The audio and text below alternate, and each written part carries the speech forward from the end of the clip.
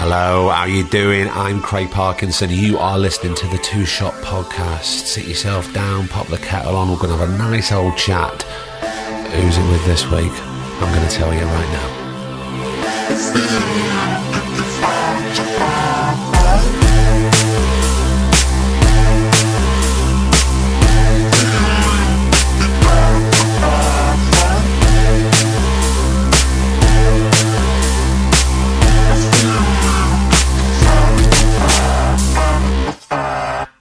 Hiya, how you doing? You okay?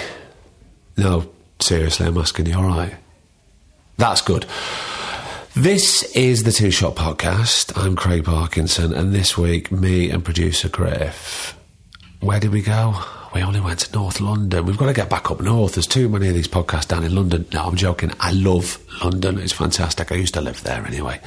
But we went to North London to have a sit-down chat with somebody. Now, this is a bit of a sensitive one this week because how do I phrase this?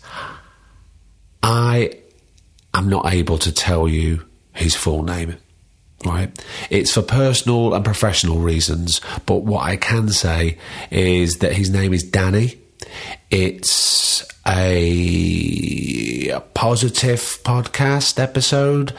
It's full of happiness. Personally, I found it quite emotional. It'd be very interesting to see what you think when you hear it. The one thing I will say is there may be some people who are listening to this episode and they recognise the name, the full name of this week's guest. And what I would really, really love to say is please don't throw out there on social media who reveal, basically, don't reveal the full name of the guest. It could hurt other people. It could hurt him personally and professionally. So I'd really appreciate that. But yeah, I suppose we should just get on and play it. Here we go. This is the Two Shot Podcast with Danny.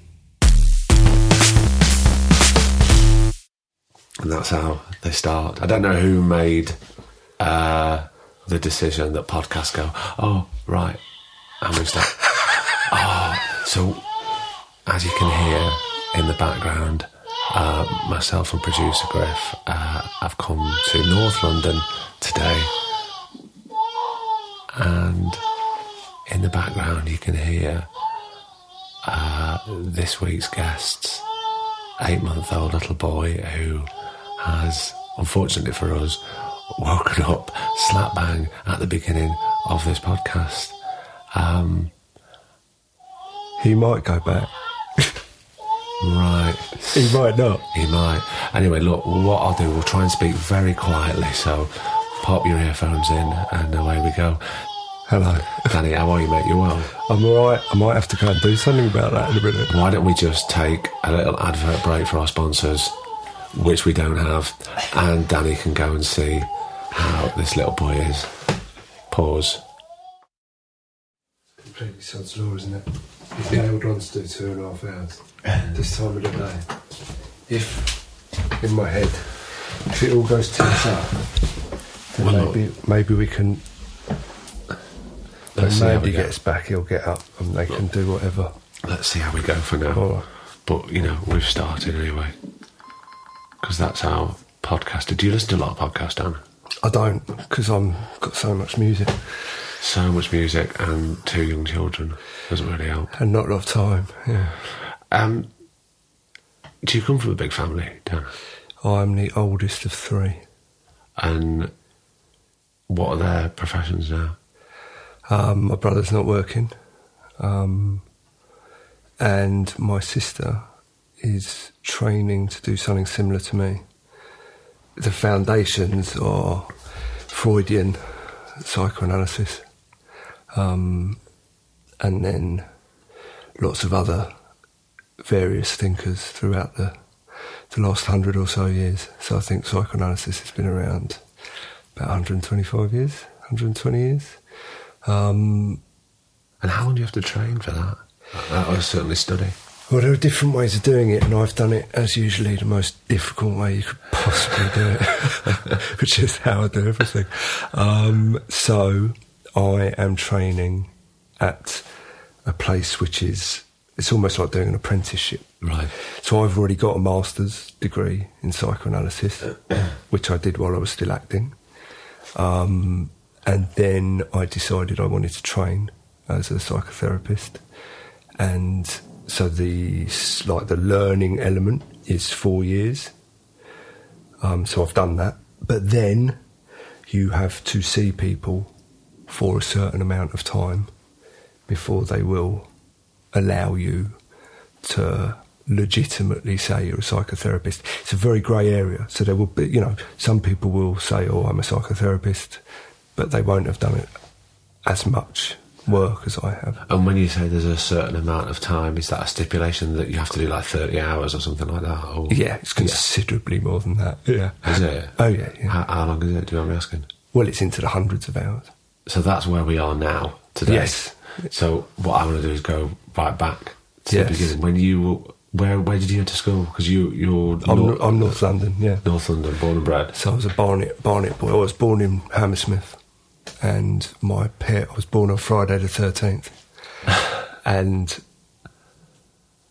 literally, my mum went into labour the day they were moving house from Hammersmith to Barnet, which is, in London terms, fair old trek. Yeah. And so my grandparents had to do the move because my mum was rushed to Queen Charlotte's Hospital in Hammersmith to have me. Same hospital as John Lennon's kids. Don't know why I know that. And then, when you were growing up and when you were at school, what? Because I know you and I've known you for many a year. I know that music's a massive passion for you. But what were you passionate about when you were a kid? I think, music was my earliest memory is being passionate about music. So I remember, it's interesting because it's the 50th anniversary, isn't it, this year? So the first record I remember listening to over and over and over again on my dad's big old 70s headphones was Sgt. Pepper's album. And I knew it all inside out. And does that stem from your dad or your mum, the music? They were my mum's. My dad's a jazz man. Right. A lot hardcore jazz man. So I had that influence as well. I've still got a lot of his old records. I've still got that copy of Sgt. Pepper's. Back in the days when you used to take them to parties. That's not like us with our MP3s. Yeah. So you used to take your new records to the party. So I've still got, in my mum's handwriting, the little stickers on the front. Oh, yeah. With our surname on them, so that nobody else could pinch them. Oh, that's nice. Yeah, I love that. And I remember, what I remember most about that record was, A Day in the Life. Yeah. The big orchestral. I couldn't listen to it all. Because when I was 5, the orchestral bit was too much for me. Emotionally? On my headphones, yeah. It used to scare the hell out of me. Oh, it used to scare you? It used to terrify me. And I couldn't listen to it for years. Years and years and years. Wow. It used to, I don't know why, I had a really intense emotional effect on me. It's just music though, isn't it? It can happen to all sorts. Yeah, exactly. But for years, I don't think I could listen to it till I was, 12 or 13. I burst into tears watching an animated film with my son the weekend because there was a pig singing.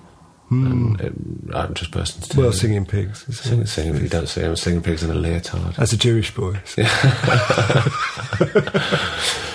Dan, when did the acting come sort of knocking on your doorstep? What age were you? Well, the first time I had ever acted was in 24/7. So, for those people who don't know, that was Shane Menez's debut feature film, wasn't it? It was his first kind of serious debut feature film. I use the word serious advisedly. I don't mean that the previous one wasn't serious. No, but it was the first one. You're saying he'd done little shorts and stuff before. Well, and he'd done Small Time, which was, made for a £5 using high 8 cameras then. So how did you end up being in that position? Well, it's just bizarre, really. I had a breakdown in my late teens, but still managed to get myself to college in Nottingham, and I moved into a really rough bit of Nottingham, and I was living with people I didn't know, and I'd got there a week earlier and moved in, and there was it was pre-mobiles, there was no telephone there, there was nothing, and I was not in a good way, and I went into the city centre, and there was this bizarre piece of art in the slab square, we used to call it in Nottingham. It was just a big black box, and people kept popping up out of this box, and there was this quite funky young guy there with a kid in a pushchair, and he just started talking to me, and I was so nervous. I thought he had an angle, I thought he was up to something, and he invited me to come and have a coffee with him, and I thought, this is all wrong, this guy's bad news. But you went along anyway. But I went along. Yeah. And we had a coffee, and he was a really nice bloke, and we became friends. And he lived on the same road as Shane and was in Small Time, and then later was in 24/7. And they were making these short films together. And then a year, maybe more later, Shane was living in a house very near me, and we used to, I used to pop round, have a bit of food, and I popped round one day, and I was chatting to him about a record I'd just bought, and he said, I'm just about to make another film, would you like to do an audition? And the next time I popped round to see a mate of mine, no one was there except Shane, and he took me upstairs, and we did this audition, and I didn't think anything of it really. And then 3 months later, a script turned up on my doorstep. And then by the time we got to rehearsals, Shane had made the part considerably bigger. Right. And hadn't told me, because he knew that I'd get scared and probably back out, which he probably was right. So look, sorry for jumping around a lot. For someone who was born where they were, how did you end up in Nottingham? Well, again, interesting. As I said, I was in a bit of a state. And do you mind if we discuss about your breakdown, or is that not something you want to talk about? I don't want to go into it too much. It's That's funny. Fair. I mean, I was saying to you before we started this that, as a psychoanalyst, I kind of question a lot about myself, and about my patients. And I was wondering about this being in the public domain, and whether I would be comfortable with my patients hearing it, which is still a question. You don't have to. I don't want to bring up anything that would make you feel uncomfortable. One of the things that is a through line of these podcasts, because even though every one of them different, is that I want them to be very relaxed, but I want them to be as open as possible. I'm not a journalist. I'm not trying to find anything out or expose anything. So you can steer anything away what you want to, mate. It's absolutely fine. But let's talk about how you did end up in Nottingham. We don't have to. Well, I mean, so I sort of, my mental state meant that I didn't, despite being very, very good at school, everything basically went downhill after my dad left.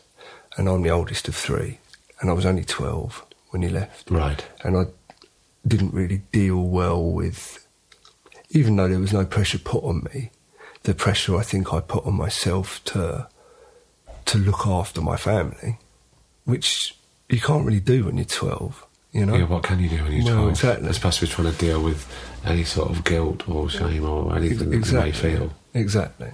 And I think ultimately it was sort of too much. I think I was always a complicated kid, but it meant that I didn't get A-levels. I didn't do very well. But I found this course in Nottingham that, what was it called? It was called Community Performance. And it was an HND. That's a higher national diploma. Don't know if they exist anymore. And it was full, as I realised when I got there, of people that didn't get into drama school. But Right. I was there because it had this youth work element, and I'd always worked with kids and was interested in continuing that. But also I always loved film, you know. So it was like something that I could be interested in, and, you know, maybe mixed drama and working with kids. Where did you used to work with kids prior to this? Youth camps and Right. stuff. Yeah, youth camps. Believe it or not, I used to teach Hebrew as well when I was 13. Did you? Yeah. But yeah, so these youth camps, I was always involved in those from an early age. And when you were working in the youth camps, did you were you doing anything to do with drama then, or was drama no. completely the it's other end of the completely- spectrum for you? Yeah, completely. I mean, no, I didn't even, to the degree that I was kicked out of drama in the third year of secondary school. I wasn't allowed to do drama. Bad attitude. I just Couldn't care saw less. it as an excuse to muck about. Yeah. Which I now realise, of course, is the very essence of drama. And, you know, that's why they call them plays, isn't it? You know? Yeah, of course. But, of course, you know, I joke because, you know, within that there's a great deal of discipline, which I didn't have. So, no, I hadn't. And then, of course, everybody on that... So I went up to meet the head of this course. In How old were Nottingham. you at this point when you went up to Nottingham? I'd have been 18. You didn't know anybody up there, did you? No. No. And I came out of the station and I just immediately liked it. And then I saw there's a lot of skateboarders in Nottingham. And I was a skateboarder at the Right. time. And I just felt as comfortable as I could do at the time. So there was a bit of a community there for you already. Yeah, I just felt like there was, so it looked like somewhere maybe I could be comfortable. Yeah, and then, you know, I was offered a place and I went, and then I got 24/7. How long was the course? Sorry to 2 interrupt. years. It was 2 years. And I think I did 24/7. So 24/7 I think must have filmed, again it's weird, another anniversary after talking about Sgt. Pepper's, but this year is 20 years since the release of 24/7. How did you feel having, you know, drama or acting never really been on your radar, then to jump into this feature film? Did you sort of jump into it and hope to be caught, or were you wary, or what were you feeling? Did you? I mean, I suppose what I'm asking is, did you question it? It's 20 years ago. It's half my life ago. So it's hard to remember exactly. I remember throwing up before the first day's rehearsals. And we rehearsed at the Broadway Cinema in Nottingham, lovely independent cinema. it Yeah. was. And I remember meeting Shane halfway up the stairs to where we were rehearsing, and he introduced me to Bob Hoskins, and that something happened at that point where I thought, what the fuck am I doing?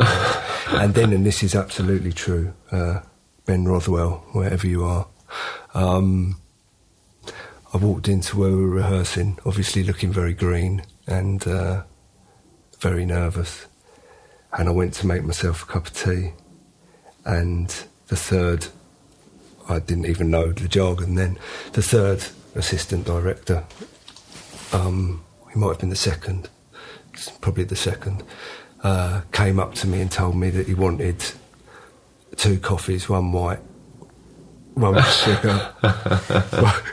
And I was like, all right, Yeah. of course, yeah, okay. And then sort of ran back 5 minutes later and was like, I'm really sorry. I was like, why? What are you sorry about?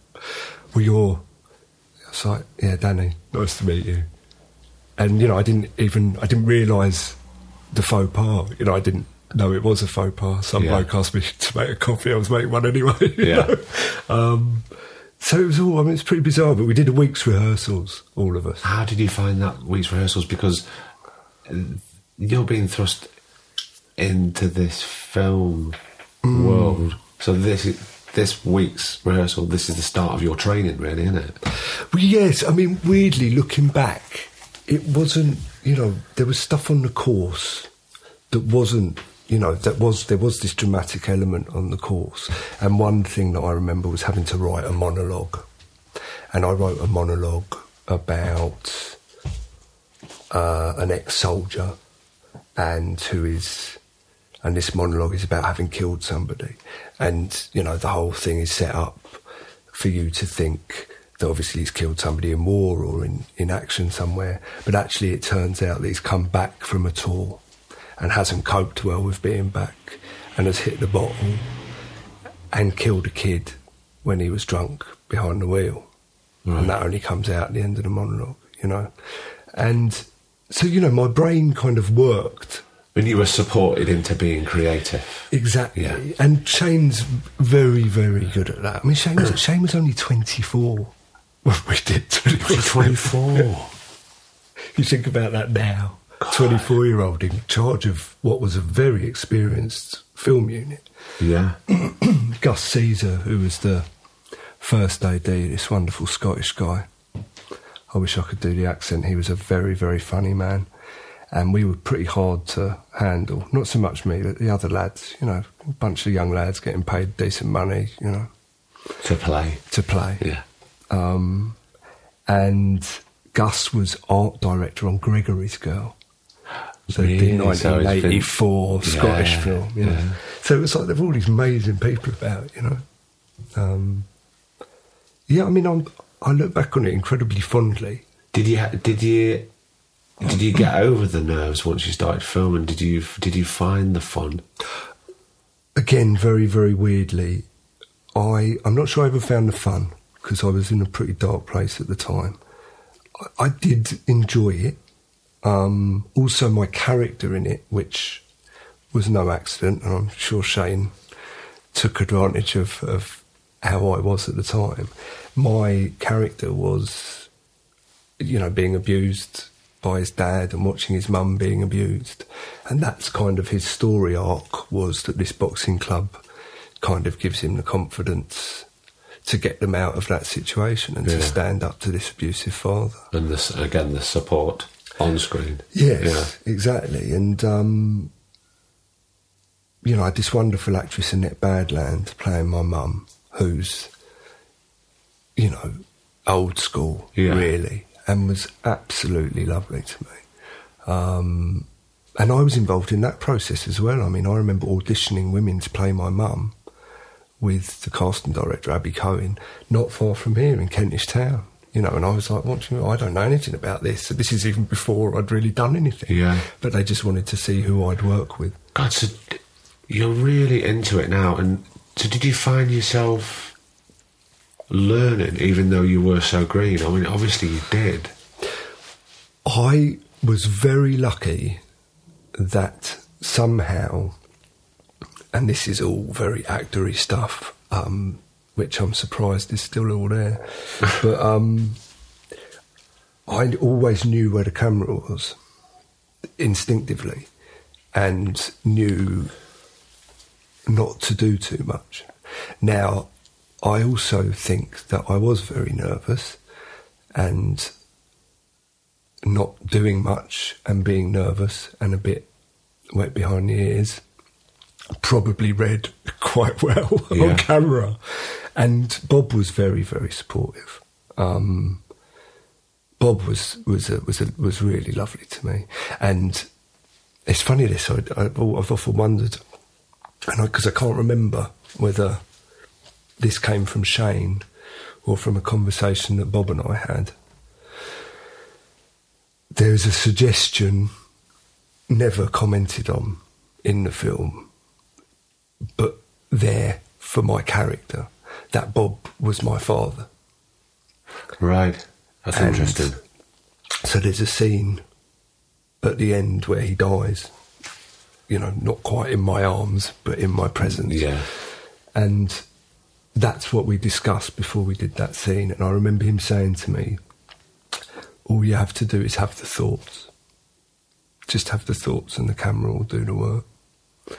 And it's a good note for the young actors out there. It is. That's fantastic. So that really was, you really was your first bit of training on this film. And once you'd finished that film, did you think, oh, well, that was just a little section of my life and I've just done a film?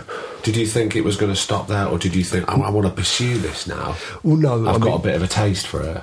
No, absolutely. I mean, I thought, well, whatever happens, whatever I do, I was really serious about getting the HND. Yeah. And I'd been given time off to do it.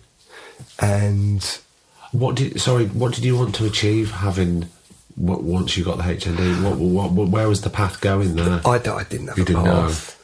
I didn't have a path. I'm not sure So there was no goal at the end, really, for that? No, not at all. Which maybe made it easier for me to go and pursue acting, really. But I suppose sometimes, even at those times in your life where you don't really know what the end result's going to be, you've got to go through it to find out what it is anyway. Yeah. We've all been there.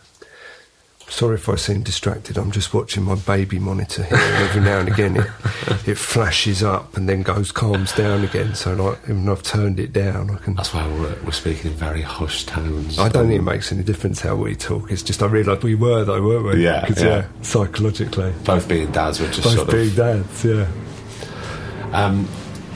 So sorry. Did you, after that? Did you have a taste for it? Did you think this acting is something I want to pursue? I wanted to learn more about it, or?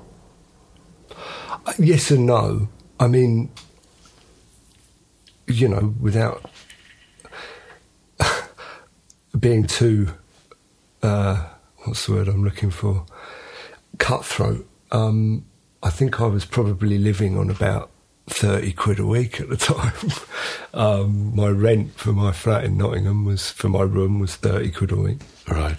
And it was very easy to live 20 years ago in Nottingham on 30 quid a week. Yeah, absolutely.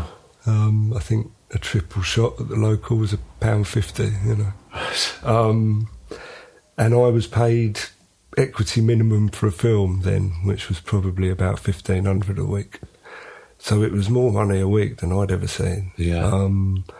So there was obviously that. I thought, well, God, if somebody's going to pay me to do this, not to mention that, your car turns up in the morning and picks you up, and then you turn up on set and somebody makes you a cup of coffee and a bacon sardine. Wow. Could be worse, yeah.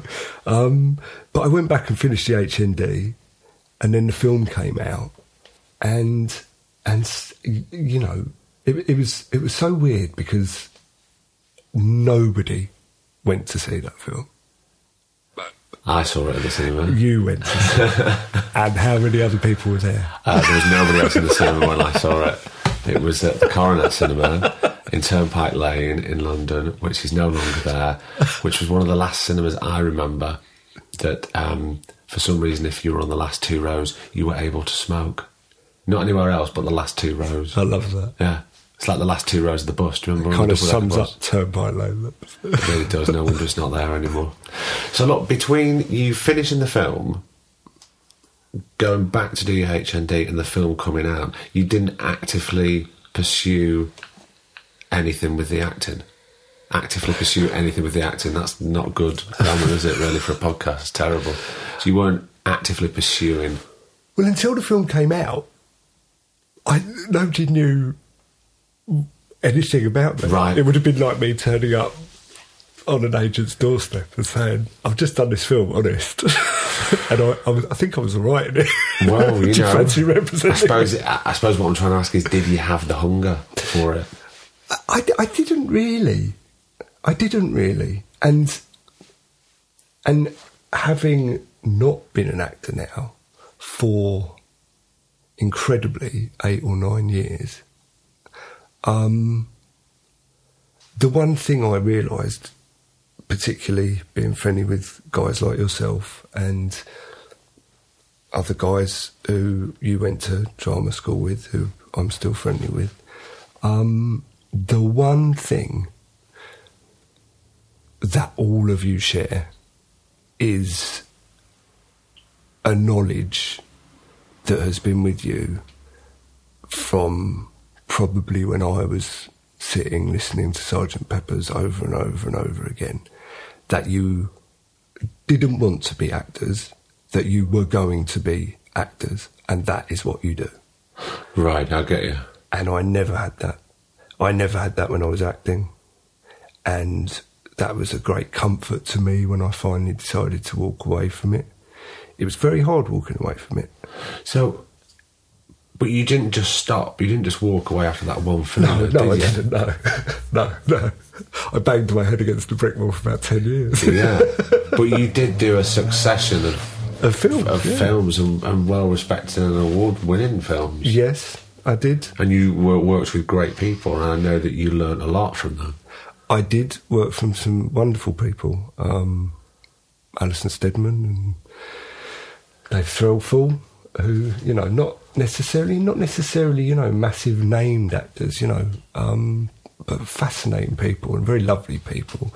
I worked with an actress, very sadly no longer with us, called Charlotte Coleman, who was a wonderful actress, and we got on very, very well. Yeah. I mean, it was, you know, don't get me wrong, you know, it was great fun. I had some really good times. And 24/7, I think, was instrumental in my recovery at the time. Right. Because there was something, and that was the most important thing, really. After I did it, I thought, well, hang on a minute. If I can do that, you know, having never acted in my life, then, you know, I can do whatever I want. I can survive. If I can survive that, then I can, you know, it sort of just gave me a bit of fight back, really. Ironically, being a film about boxers. When you were an actor, what did you find that was probably the most frustrating for you? Well, you know the answer to this, as all actors do. And I think I'll preface this with what you also said, which, you know, I was very lucky. So I made 24/7, and I never get them the right way around. Then I made Beautiful People, which won at Cannes. Yeah. And then I made a film called One More Kiss. And, you know, this is 3 feature films back to back. And then, you know, I met a wonderful director called Adrian Shergold, and he gave me a guest lead on Touch of Frost, which was massive at the time. And I thought, you know, this is easy. You know, I'm getting to do good quality work, meet amazing people, get paid, learn from great people, get paid decent money. But of course, it's not like that. And then when you're not flavour of the month anymore, it gets really hard, and you don't know where your next job's coming from, and then, you know, the little voices in the back of your head start to wonder if you've done something wrong. Yeah. And why don't they like me anymore? And it all sounds terribly whiny and pathetic, but actually... It doesn't. It really doesn't, because I understand where you're coming from, and I'm sure people will be listening, will understand where you're coming from, and if they don't, then I'm sure they will do soon enough. Then they're not actors. But... yeah, and it's the insecurity, but also not just the insecurity, it's the lack of autonomy. So, you know, then you do get a job or you get a script and it's crap. And then you get another crap one. And then, you know, there comes a point where you're thinking, actually, this is not what I want to do. So from starting out, it came relatively easy and the jobs were flowing. It did get progressively harder. Yes, and that's why I talked about what, you know, you and Mark Stubbart, a mutual friend of ours, you know that you're actors. And I think that, I don't know, I'm guessing that on some level that must keep you going during those points. I don't know, I mean, it's a hard one because I was, on a previous episode, I was talking to Kate Ashfield, who I know that you know a bit, and we both agreed that it gets harder. it does get harder and it does get more frustrating, even if you feel you've got a great body of work. Maybe it gets more frustrating. Yeah. So how long did you say to yourself, right, I'm going to give myself an X amount of time and I'm gonna choose plan B. I'm going to do something else now. I didn't have a plan B. I never got my degree because weirdly I transferred to the second year of a degree after my HND. Right. That's when 24/7 had sort of come out. I decided to carry on with the degree because I didn't know how the acting was going to go. And what was the degree in, sorry? Contemporary art. Right. And then I got offered Beautiful People, and it was a low-budget film. And weirdly, they were going to pay me exactly the same as it would cost me to buy myself out of my fees for university. Right. So it would mean leaving university, not finishing the second year of my degree, to do a film that I wouldn't get paid for because I had to pay the money back. So I had a word with them, and they agreed that if I could finish all the work I needed to do, they would let me go and do this film. So I went and did this film, and that's how I sort of embarked on becoming an actor, and then I moved back to London. But then what the nail in the coffin for me was I'd been out of work at one point for 10 months. I had, she shall remain nameless, but you and I, she holds a special place in both our hearts. My agent had moved and taken me with her. Right. And then didn't get me, I mean, not much, didn't get me anything for 8 months. We went out for lunch and I said, look, you know, what's going on? And then the following week she rang me and said, I suggest that you start looking for another agent. And I thought, well, okay, wow, okay, which was really hard, really, really hard. I'd known this person for a long time. And because it wasn't you that was making that decision. No. It was somebody else making that decision for you. And I'd gone with her from the agency we were originally with. Did you feel let down? I felt really hurt. Right. I mean, this is the other thing. I think I once said to Neil Maskell, when I've had a pint too many, I've got a skin too few. But I think I did have a skin too few at that point in my life. So I wasn't able to ride those punches, really. Yeah. You know, I really took them personally. But what was weird was she then got me 3 big meetings straight away. I think I got the biggest 2 jobs of those 3 meetings. And of course, again, as all actors know, you get 2 jobs and you can't do them both because they clash. Yeah. So I had to choose. And I didn't know much about it. And it was a film. And then it turned out, you know, they paid me more money than I'd ever been paid. It was a lead part in a film with Doug Ray Scott and Emilia Fox and Jimmy Mistry and Sean Parks and Bruce McKinnon and yada, yada, yada, yada, and some really good, very good older actors. And, I mean, really good actors. I mean, there was an endless array of... Just trying to think of who else. There was loads of people in it. And it was a big deal, I thought. And it came out and it was rubbish.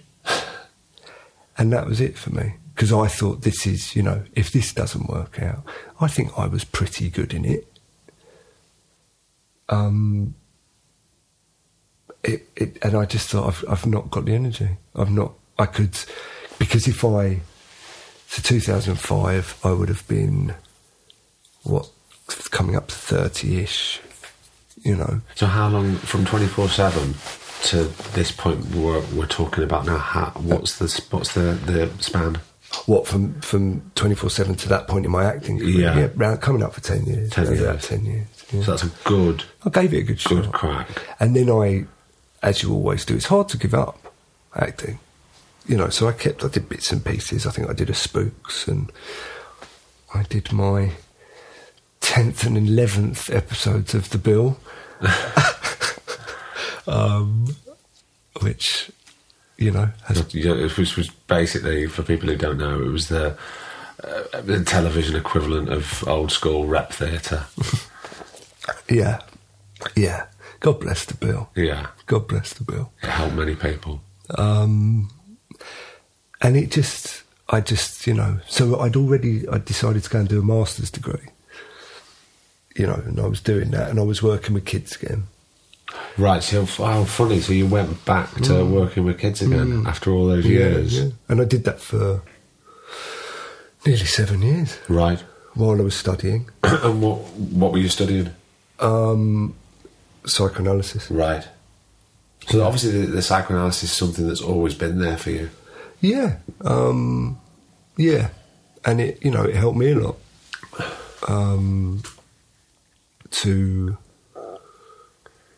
To learn about myself, and I think one of the most important things about what happened to me with the acting was I wasn't happy, and I got less and less happy towards the end. Yeah.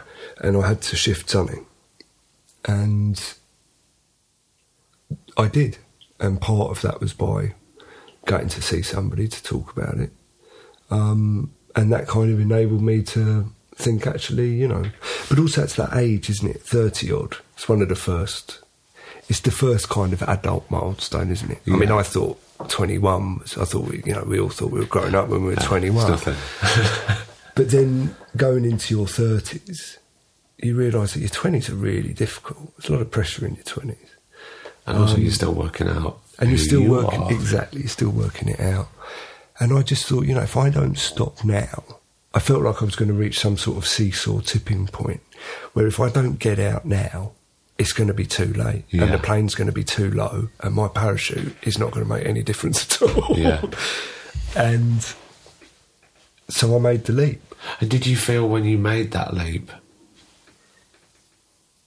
was there an instant that, you'd shed that skin and you went, right, I'm not going to do this acting anymore? Did you feel slightly freer? Not having made that decision yourself? Not initially, because for a long time I felt like I'd failed, and I worried that other people would think that I'd failed. Right. And that I'd given up.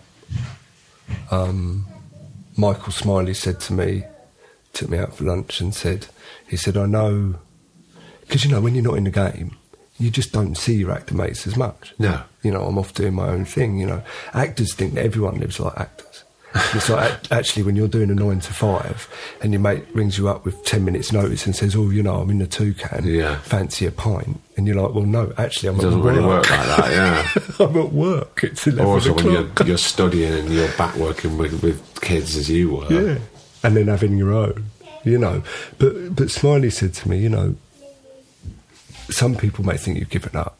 I think, really, they know that it's the bravest thing you possibly could have done. Because in some ways, it would have been easy for me to keep acting and playing the little violin for myself, saying, my agent doesn't love me, I'm not getting the jobs, blah, blah, blah. But because I hadn't wanted to do it all my life, that gave me that little bit of space to say, right, I'm out, I'm not doing it, I miss it. I do miss it sometimes. You do miss it? I miss the work. Yeah. I miss the work. It's fun. Except when it's making you really unhappy. Exactly. And God, I mean, I remember joking with somebody, there's two types of actors, ex-alcoholics and alcoholics. I mean, because, and the joke wasn't really about alcoholism. The joke was about how difficult it is to cope with the rejection, the insecurity, the absolute adulation, followed by 10 months of nobody knowing who you are. Yeah.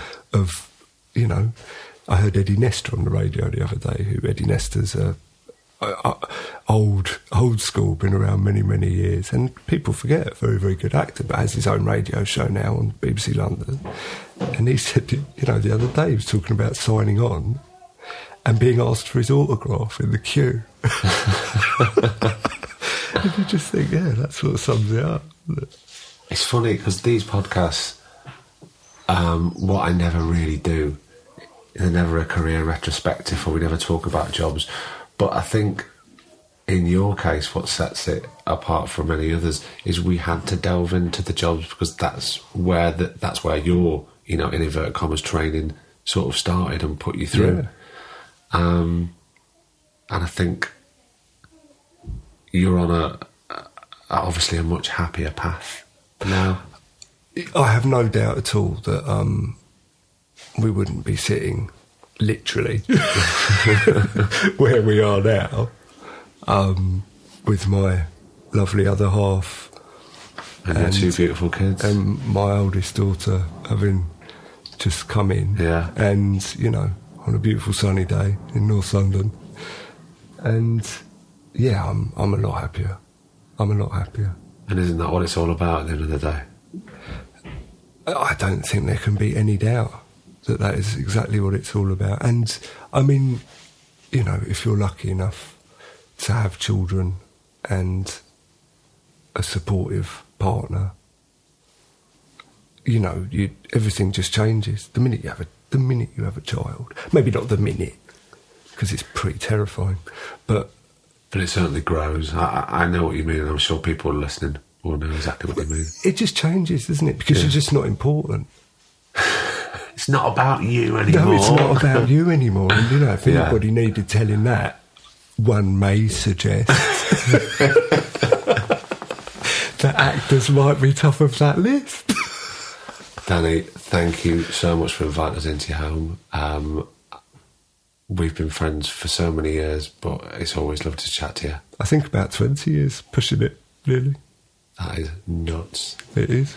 Mate, thanks so much. God bless.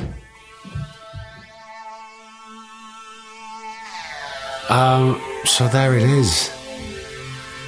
The one thing I'm really learning about doing these podcasts is, of course, everyone is different. Every story is different. But that was the first time that we ended, and I was a bit choked, to be honest. I did feel quite emotional. I think it was the revelation of happiness and family is so important. I really hope you enjoyed it. I hope you got something out of that.